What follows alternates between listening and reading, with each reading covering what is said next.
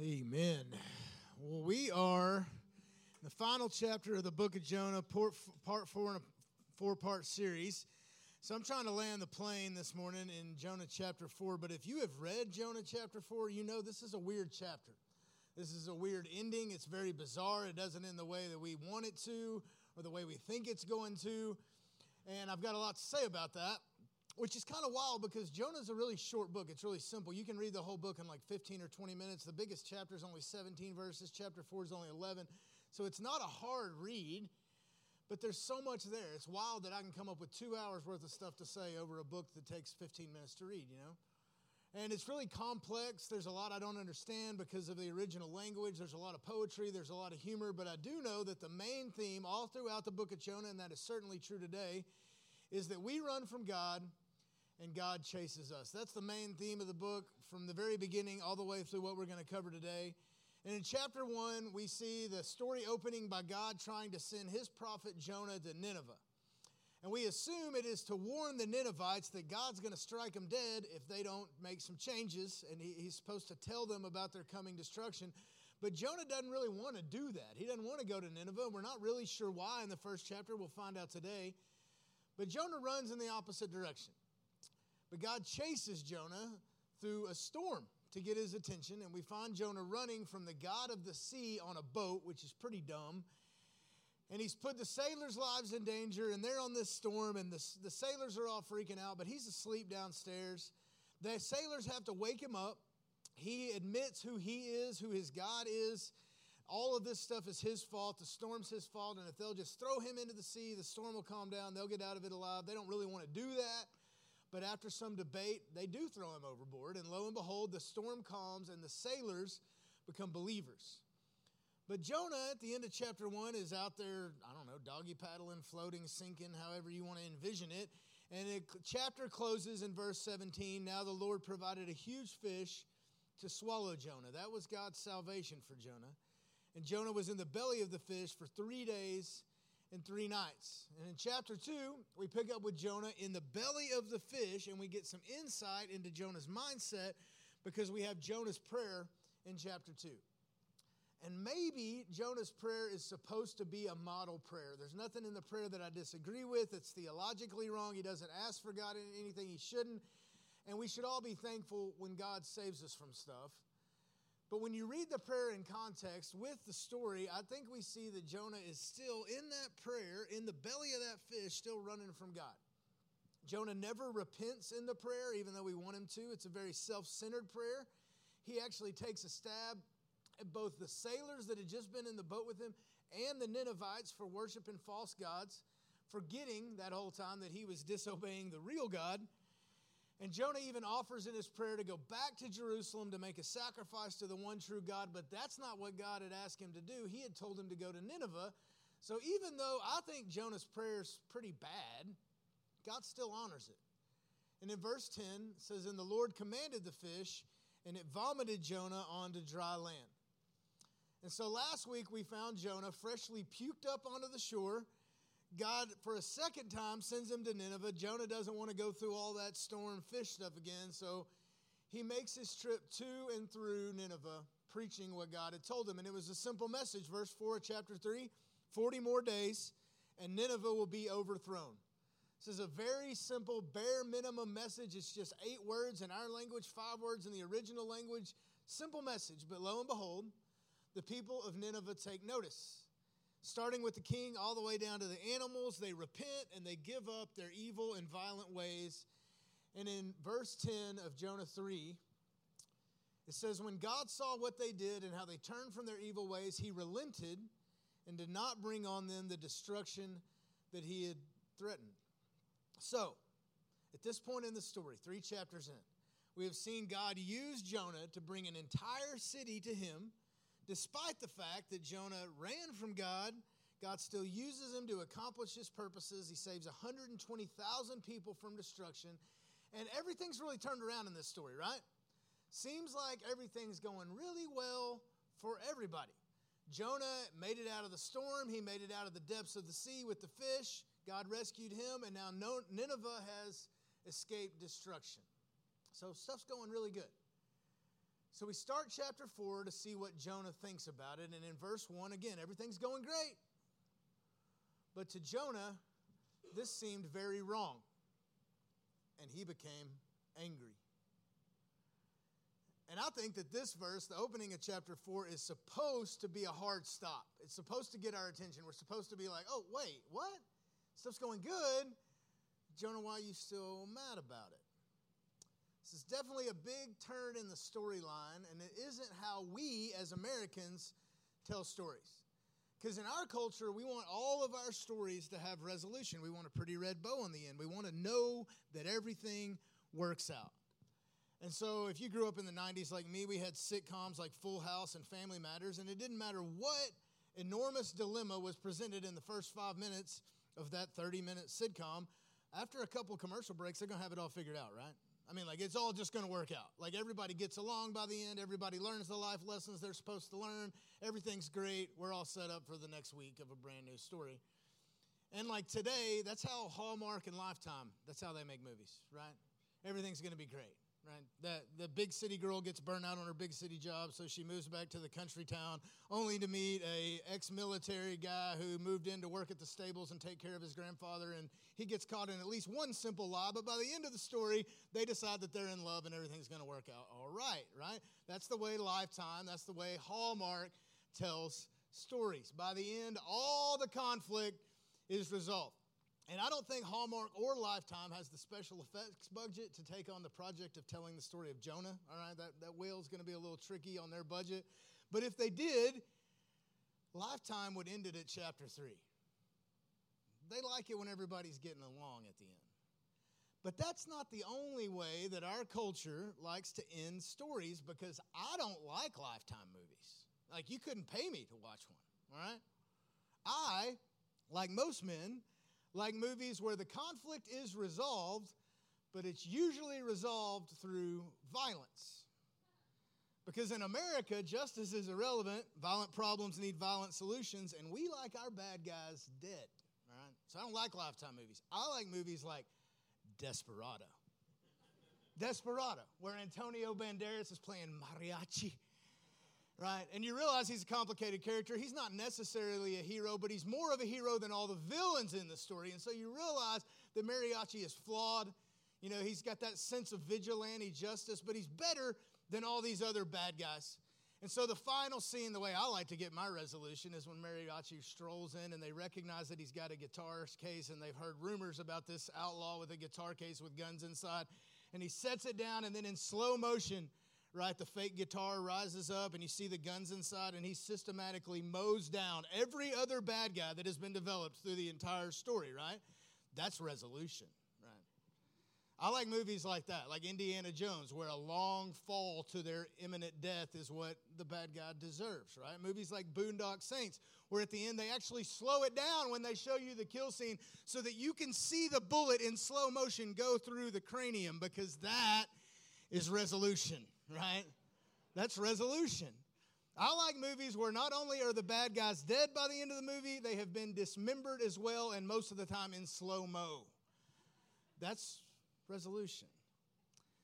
And I think at the beginning of chapter 4, we finally see the ending to the story that Jonah wanted, right? Because he didn't want Nineveh to end with repentance. He wanted revenge. He wanted revenge. And so finally, in chapter 4, verse 2, we get an honest prayer out of our boy Jonah. He prayed to the Lord in verse 2. Isn't this what I said, Lord, when I was still at home? This is what I tried to forestall by fleeing to Tarshish. I knew that you were a gracious and compassionate God, slow to anger and abounding in love, a God who relents from sending calamity. So now finally, although at the end of this whole story, we find out why Jonah ran in the first place. Jonah didn't want to preach to Nineveh because he knew that God was gracious and compassionate, slow to anger, abounding in love, a God who relents in sending calamity. And Jonah wanted Nineveh to catch all the calamity, all of it. Jonah had ran from God's calling because Jonah hated Nineveh. You can call him a racist, a Jewish nationalist, whatever you want to call it, but the hatred he had was very intense. He had decided that he hated Nineveh and that they didn't deserve God's forgiveness. And to his credit, Jonah had his reasons, man. The people of Nineveh were awful to the Israelites. They'd enslaved them in the past, made them pay tribute, and it had been prophesied that if they didn't get their stuff together, that God was going to send Nineveh to do it again. So Jonah had a lot of reasons not to like Nineveh. And he had decided that the people of Nineveh were those people. Those people. And no matter who you are, what race, nationality, religion, denomination, people group, you, like Jonah, have the potential to label people as those people. Those people that we have decided are not as deserving of God's love as we are. And there's this idea about the God of the Bible. They sang the song they're going to close with it today called Same God. And people that want to push back on our faith would say, man, the God I see in the Bible is two different gods. There's the God of the Old Testament. He's a God of war, a God of destruction and famine and genocide and justice and wrath. And then you see the God in the New Testament, and he seems to be a God of love and compassion and grace and mercy. And I just can't reconcile those two gods. The quickest way to do that is to just read your Bible. Because God is described like this the whole time. It's the same God. Jonah, way back here in the Old Testament, says that God is gracious, compassionate, slow to anger, abounding in love, a God who relents from sending calamity. And this phrase that Jonah uses is not unique to him. It's a way of describing God that is found all throughout the Old Testament. The commentary I looked at cited 11 different times in the Old Testament, and he uses almost that exact same phrase to describe God. So how did Jonah know that God was gracious, compassionate, slow to anger, abounding in love, who relents from sending calamity? How did Jonah know this? Well, because Jonah was an Israelite. And in the story of the Israelite people, God had rescued them from Egypt, split the Red Sea, provided manna in the desert. God gives Moses the 10 Commandments. When he comes down with the tablets, they're still worshiping false gods, so Moses gets so mad he breaks the tablets as they go back on top of the mountain to meet with God again. And when God shows up to people who just did all that stupidity, in Exodus 34:6, this is the first time we see this phrase, it says, and God, he passed in front of Moses proclaiming, the Lord, the compassionate and gracious God, slow to anger, abounding in love and faithfulness. Jonah knew God was all these things because Jonah had been all those things to his people, the Israelite people. And he was definitely thankful for the way that God had been with the Hebrews. He just didn't want it for those people. For those people. For Jonah, those people were the Ninevites. But we all have those people in our lives. And right now, we sit over here in the safety of East Texas, and through the lens of Fox News and CNN and a million different journalists, we get to see probably World War III breaking out on the other side of the world. And we see Israel, who is attacked by Hamas, and now the U.S. has blamed Iran for some of that. We have unleashed airstrikes on Iran. Israel is now pushed back into the Gaza Strip. And you need to know that, this is still kind of the same dilemma. Israel versus, not the Ninevites, not Assyria, but you need to know that parts of northern Iraq, southeast Turkey, northeast Syria, and northwest Iran, that's all part of what was Assyria. It's the same people as Jonah's day. And today, Israel is an American ally, and we are commanded to pray for Jerusalem. And I have a hard time hearing all the reports, one, because I'm not sure I believe anything that we're being told, and number two, I just don't have enough capacity in my heart for that kind of tragedy. It's pretty intense. And so we can't, in this moment, let anyone on either side of this conflict become those people.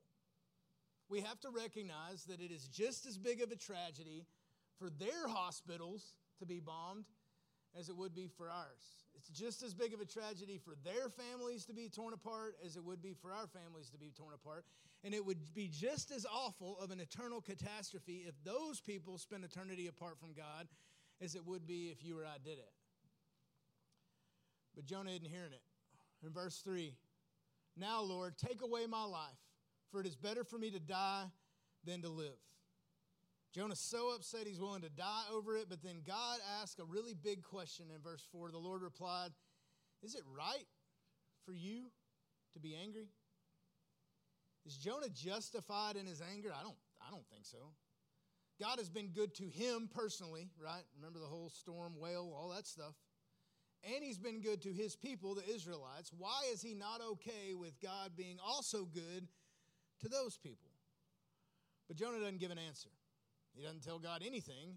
He just does what I do. When I throw a little pity party, I isolate. Verse 5. Jonah had gone out, sat down at a place east of the city. There he made himself a shelter, and he sat in its shade and waited to see what would happen to the city. So we find Jonah all alone outside of the city that he helped save, mad at God who had saved him and his people. I think we've all been there. Now, maybe you're not holding a grudge against an entire nationality, but you, like Jonah and like me, we don't get real happy when we see God do something in the lives of those people, whoever we've decided those people are.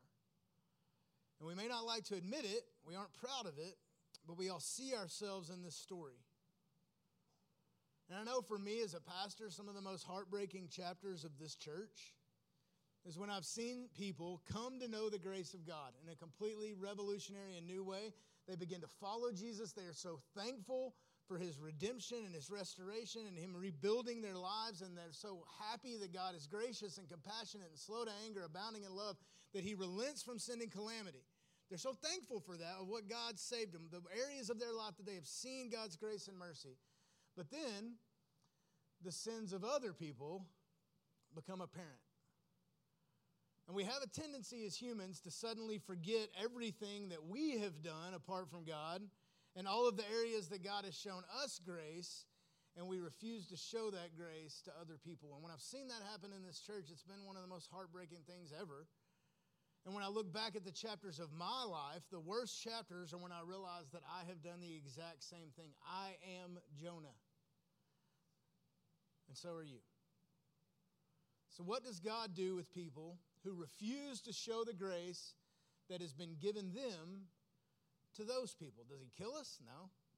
Doesn't even give up on us. Instead, like a good father, God teaches us, and he taught Jonah with a house plant. It's a plant. Verse 6. Told you it gets weird. Then the Lord God provided a leafy plant and made it grow up over Jonah to give shade for his head to ease his discomfort. And Jonah was very happy about the plant. God sends a plant, just a little small shade tree. And I have to admit, man, I've kind of got a soft spot in my heart for shade trees, all right? Like there's some trees on my property I've gone to a lot of lengths to like try to make sure they're healthy. You know, you cut off all the dead stuff and you groom and you prune. I like saving shade trees. I don't want to cut down shade trees. So I get it. Shade tree is a great thing, but I think this is more than just a plant. Think of this as Jonah's favorite material possession. Maybe it's your car, your truck, your wardrobe, your electronics, your hunting gear, your pets, your animals, whatever the thing is in your life that brings you pleasure. We all love those things, and Jonah loved his leafy plant. In verse 7, but at dawn the next day, God provided a worm which chewed the plant so that it withered. I think it's wild that when God sends Jonah, he runs the opposite direction. Now, finally, he gives God this like second chance, stubborn, obedient version of, doing what he said after God saves him. But when God sends literally anything else in the story, it reacts really quickly, right? The storm shows up on cue. The sailors do exactly what God wants them to do. The big fish shows up at just the right time. Nineveh repents. The leafy plant springs up overnight. And now this worm that God sends to destroy, that thing that Jonah truly loves, it shows up right on cue.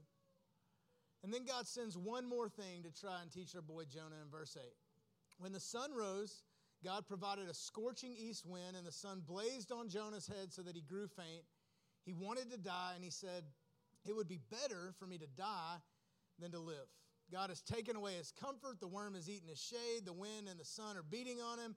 And in this teaching moment, God asked the same question as before, but this time, instead of making it about the city of Nineveh, he makes it about this plant. Verse 9, but God said to Jonah, is it right for you to be angry about the plant? And this time, Jonah actually gives God an answer. It is, he said. And I'm so angry, I wish I were dead. If Jonah were alive today, he'd be on suicide watch, right? And why does he want to die now? Why does he want God to strike him down now? Because his plant died? I mean, that's kind of a dumb reason. But Jonah is furious about this plant. And he loved that little leafy plant, and he wanted to enjoy its shade. And here God had killed the plant, and Jonah was angry about it. I don't know what he's angry about. I mean, worms got to eat too, you know? He's so angry with God that he wants to die. When do we get angry with God? I think we get angry with God whenever we think we deserve something from God and we find him guilty for not giving it to us. I think we get angry with God whenever we think those people in our lives are unworthy, and we're angry with God for giving them blessing when we think they don't deserve it. We get angry with God whenever God takes away some blessing from us, which we think he had no right to remove from our lives, whether that's a material possession, our health, our money, our jobs, our loved ones, our dreams, our plans. When God takes those away, it can make us angry. And in all of those moments of anger, they're all based on self-righteousness. That's when you want to be right. God's wrong, you're right. And we think we deserve something or anything from God himself. And all of these things are true of Jonah here.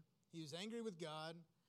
And now that we've finally gotten a response out of Jonah, in the last 2 verses of this whole book, God is going to teach Jonah a lesson, starting in verse 10. But the Lord said, "You have been concerned about this plant, though you did not tend it or make it grow.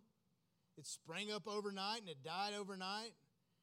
Should I not have concern for the great city of Nineveh, in which there are more than 120,000 people who cannot tell their right hand from their left, and also all the animals?" And just like that, the book of Jonah comes to an end. That's it. It ends with that question mark right there. And I'll admit, it's a pretty strange ending. And we see in this ending that the story of Jonah, it's really not about the nation of Nineveh. Because if it was a story primarily about Nineveh, it would have ended in chapter 3 when God showed mercy and they repented. But that wasn't the end. Why not? Because the story of Jonah, it's about God dealing with a man whose heart's very cold and hard. And Jonah wanted the city of Nineveh to be destroyed, and he did not want God to show compassion on those people. But Jonah did care for his little plant. And God is saying, Jonah, look at how ridiculous you are. You didn't cause this plant to grow, and yet you loved it and you wanted it to survive. And you didn't cause Nineveh to grow either, and yet you want those people to be destroyed. Nineveh, full of 120,000 people, all created in the image of likeness of God, all of whom God loves and cares for as much as he did Jonah. And he tells Jonah, these people don't have what I've given you. They don't know their right hand from their left. They don't even know what they're doing. They don't even know that the things they are doing are wrong.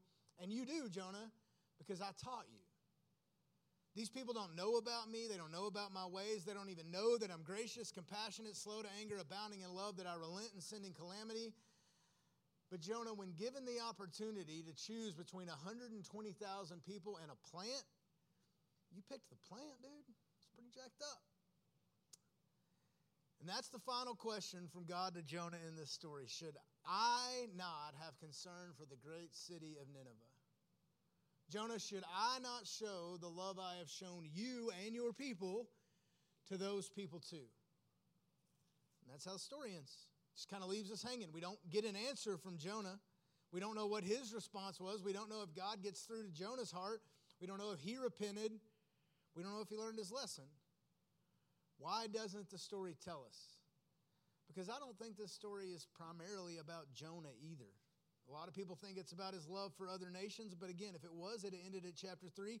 If you think it was just about God working in the heart of a prophet of Israel, it's not about that either, because we don't even know if it took with Jonah. So what's the story about? The story of Jonah is about you and me.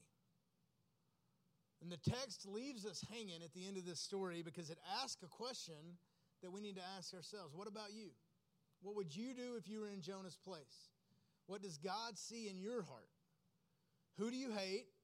What do you love? What are your priorities? Do you love your car, your sports, making money more than the people that you're called to love? Or are you more concerned with how you look or the clothes that you have than you are with the welfare of your neighbors? Are you more concerned with your personal comfort and security than helping other people who God may not have blessed in all the ways that he has blessed you, who might just need to hear the gospel? Do you get angry when you see God offer the same forgiveness that you are thankful he has offered you in another season of life? So here's the question that the text asks you.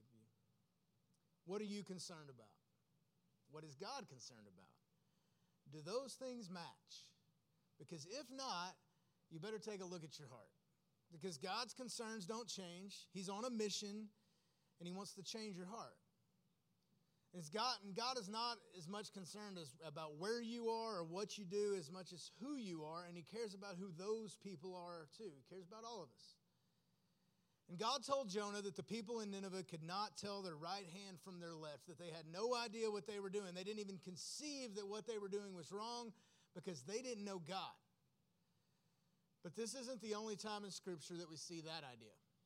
Because about 600 years after the story of Jonah, another prophet, the perfect prophet, priest, and king, came along to the nation of Israel, and he referenced the story of Jonah a lot. And he didn't claim to be like Jonah because he was going to get swallowed by a fish, but because he was going to allow himself to be thrown into the sea of a fake, mock, illegal trial, tortured and mocked, betrayed by those closest to him.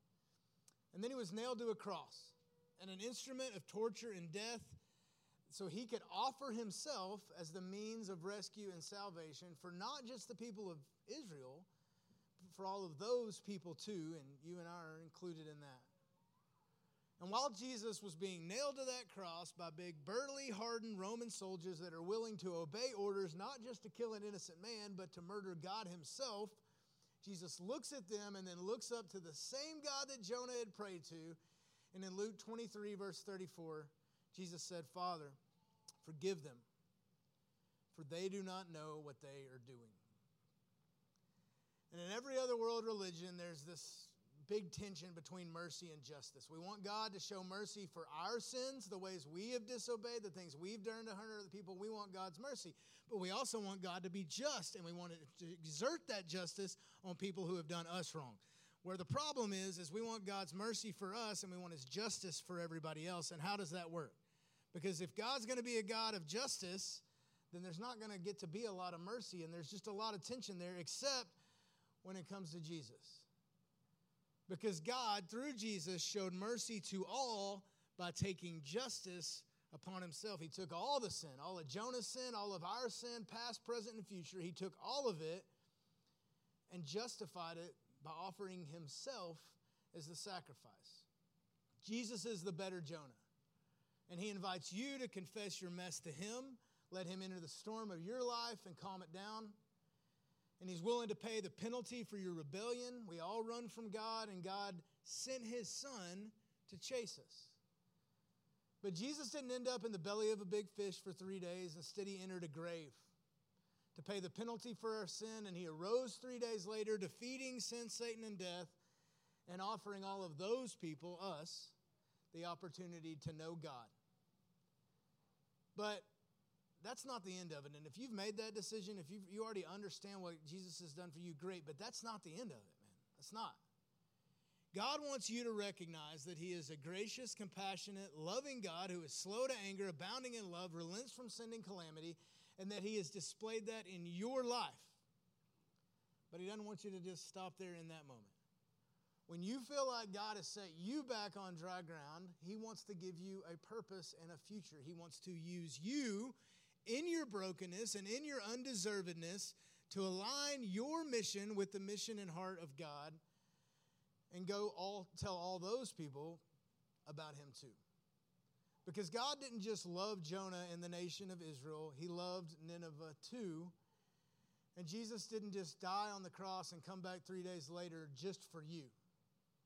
He did it for all of those people. And he wants to use you to show his love to them. Let me pray for us. Lord, I thank you that you are the same God in the Old Testament as you are in the New.